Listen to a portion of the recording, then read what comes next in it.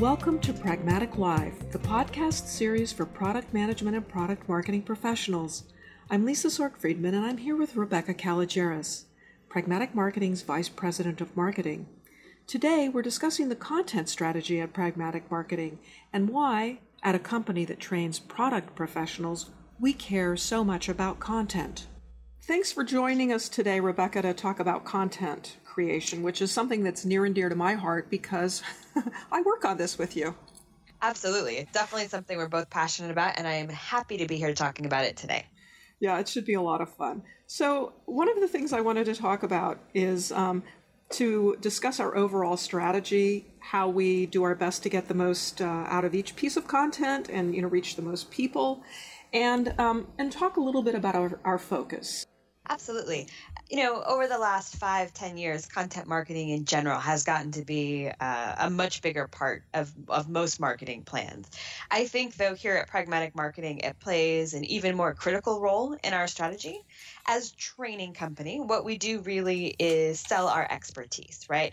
You need to know and believe that we are the authority in product management and product marketing if you are going to trust us to teach your team how to do it. So our credibility in that space is really important. So our thought leadership is really designed to underscore that position of authority and to provide some really helpful tools and tips for people to use. So it's again, content marketing, inbound marketing is very common and very popular part of most people's strategy. I think when you're selling your thoughts, your expertise, it's even more critical. Mm-hmm.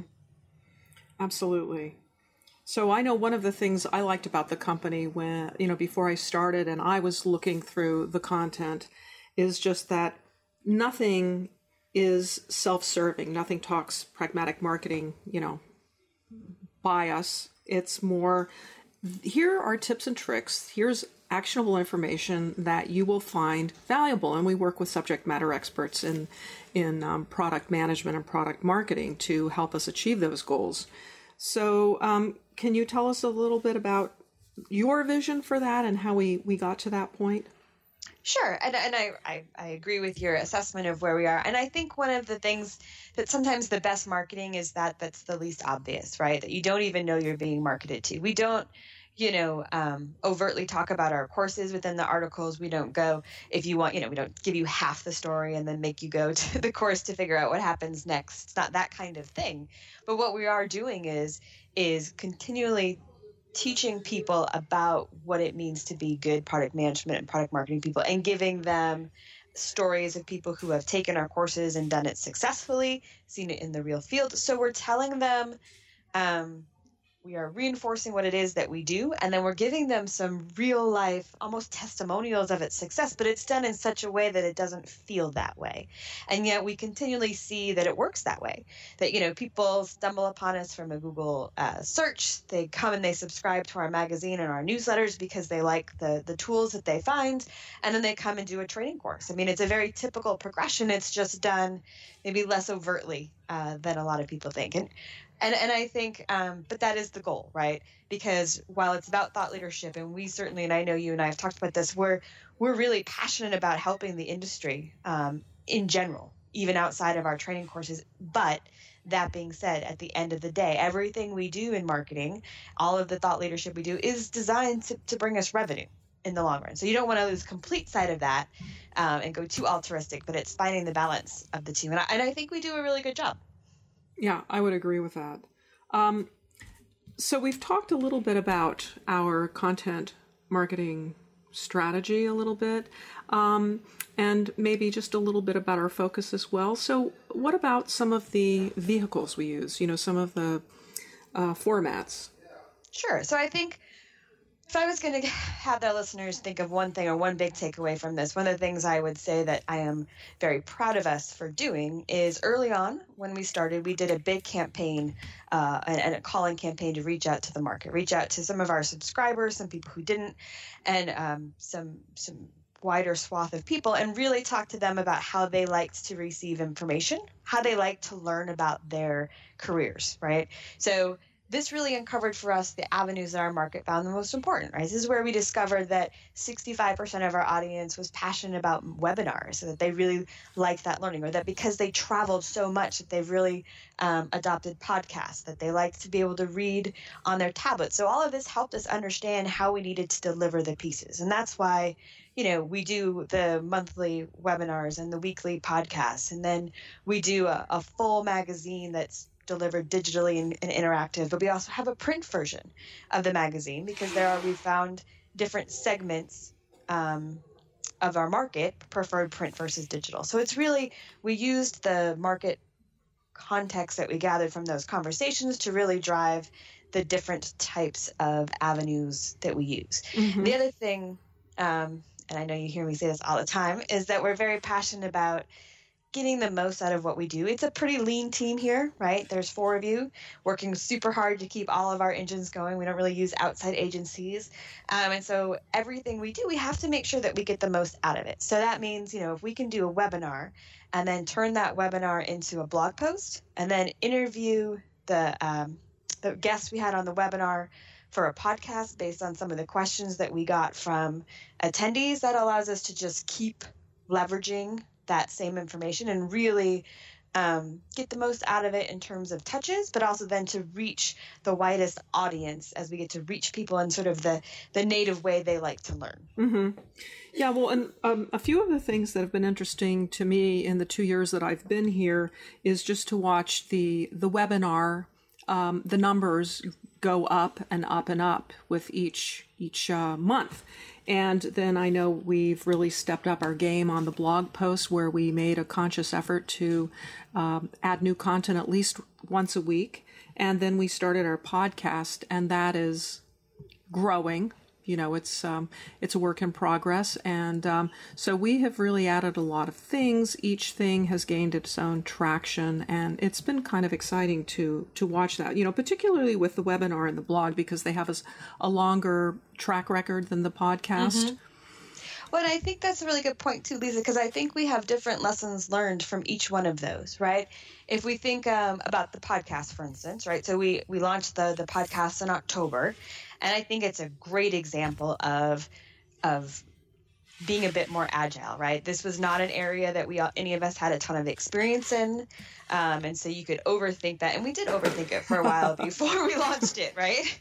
And then it was kind of like, we're just going to do it. We're just going to start, and then we'll just keep iterating and making it better and better.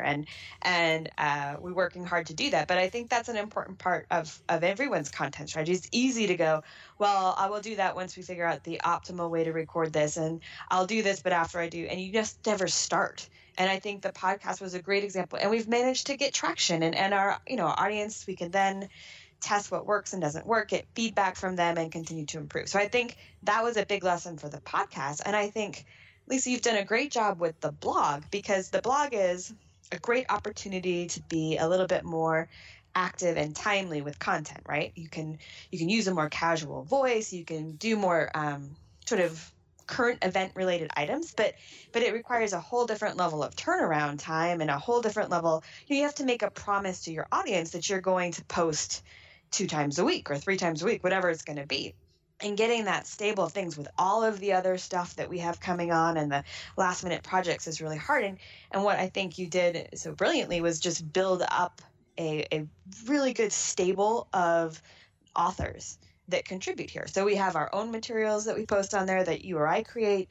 We have posts from a bunch of our instructors that go on there. And then you've really brought together some great industry thought leaders who send in posts on a fairly regular basis. And that allows us to get different viewpoints and to regularly deliver content without just relying on you and weighing you down with those items when we also have so many other things to kind of juggle and do.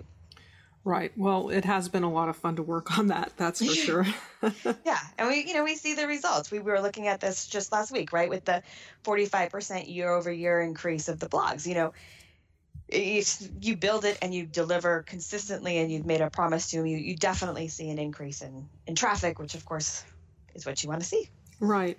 Well, and another thing is just to talk about is the promotion. How do we make people aware of the different types of content. And I think that's something that we actually do a pretty good job of. So for example, we would have podcasts and post them on the blog, and I know we send out a newsletter for the magazine, and talk a little bit more about all the different things that we do for promotion and distribution. They kind of feed off themselves. Absolutely. One of my favorite stories in this, I remember working with Sarah, and we were getting ready for a webinar, and we had, I don't know, just like 48 attendees or something. And then the next day we were all excited because we'd gotten up to 987 and it was still climbing. And I think it was Norman, our designer, was like, oh my gosh, well, how did you do this? And Sarah's like, well, we told people about it. Because it really doesn't matter what kind of content you have if you don't tell people how to get there and do it to them. And in this case, what we'd done was an email out to all the people who had subscribed to learn about our webinars. But, it's amazing when you tell people it's there, how much influence that can have on whether they come, right?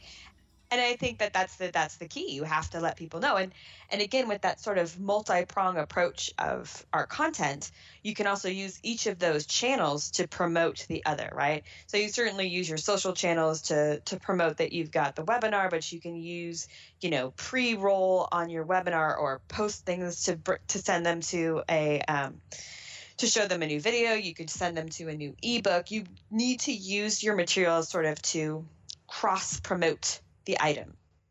Okay. One thing I'd really like to talk about with you are just some of the challenges that we face in creating content, in promoting content, how we decide what sort of content we want to put out there. We've talked about that a little bit, but for example, what to leverage and reuse. You and I have had some conversations about evergreen content, for example. Yeah, I mean, I think that's the ultimate goal for everyone, right? Is to create content that has great legs and never goes out of style and is never going to be outdated. And I'm not sure that's fully possible, but that is generally the idea. And we're very fortunate here at Pragmatic Marketing. I think from talking to our customers, one of the things they often struggle with in terms of content marketing is they don't know what to write about, right? What am I going to write about? We have 37 boxes. We could probably do a blog, a webinar, and a podcast every month on just one of them for the whole year, right? So we have a whole lot of opportunities, and we have a whole lot of topics we can go after. And we regularly get feedback from our audience about those topics which are most important to them. So I think that we're fortunate in that way with the sort of breadth of conversations and topics we have. Yes. Yeah, that's very true. I know one thing you and I have talked a lot about is just the importance of vetting content early on, to make sure that we have the right story for our audience, and the challenges of doing that. So sometimes it doesn't always work out the way we hope it will. No, and it feels like, sometimes if you get 25 submissions for content in at once, it's really easy to be like, well, I'll take these 17 and I won't do these 8, right? But they don't come in all at once like that. They come in one at a time. And we're so fortunate to have so many people want to write and work with us. So many of those people are alumni and fans. I think it hurts both you and I to say no to them. And yes. So sometimes we've done it, right? We've over-invested in something to try to make it into something we can use because we just didn't want to say no. And I think we've gotten better at, let's take stock of it before we touch it, before we invest our own time to perfect it and go, okay, is this something that's got, enough content of original thinking there that we could use? And if so, great. Now, is it ready for us to polish, or do we need to send it back to them? And that's something we've worked on getting better at, right? Yes. This is a great piece, but if we're going to use it, you need to do X, Y, and Z. Right. Or I need more examples. And that's important because if they can then flip that back to us, then we can evaluate it. And we've got to do that before we spend the time to edit it internally. Otherwise, we invest hours, they invest hours, and at the end of the day, we don't have a good article. Right. Or a good piece. And we have to be careful too. People have great intentions as well, but everybody who writes for us, most of them, that's not their job, right? They're doing this on the side, and sometimes their real life gets in the way. So they may say, hey, Lisa, I am going to give you this article for the magazine and I have no problem hitting the date. And then they go dark. We don't hear from them. They go away. Right. And we're like, but the magazine is coming. And it's never, a bad intention kind of thing. But that leaves us scrambling to fill the hole, which you've done brilliantly in the past when it's happened. But, you kind of always have to be looking, making sure they are communicating along the way, because that can really help us know whether they're going to come through in the end. Right. They're not. Yes. Well, I just love the expression, expect the unexpected, because when you do that, you're okay. And there's always something in every issue, true. Right? Oh, yes. It keeps it all interesting. Yeah, it certainly does. Well, one other thing I want to touch on is just metrics. And, this is another thing that we've talked a lot about, but how do we know when something's working? I know we're fortunate to have a lot of anecdotal evidence, which really goes a long way with us. But tell me about some of your observations.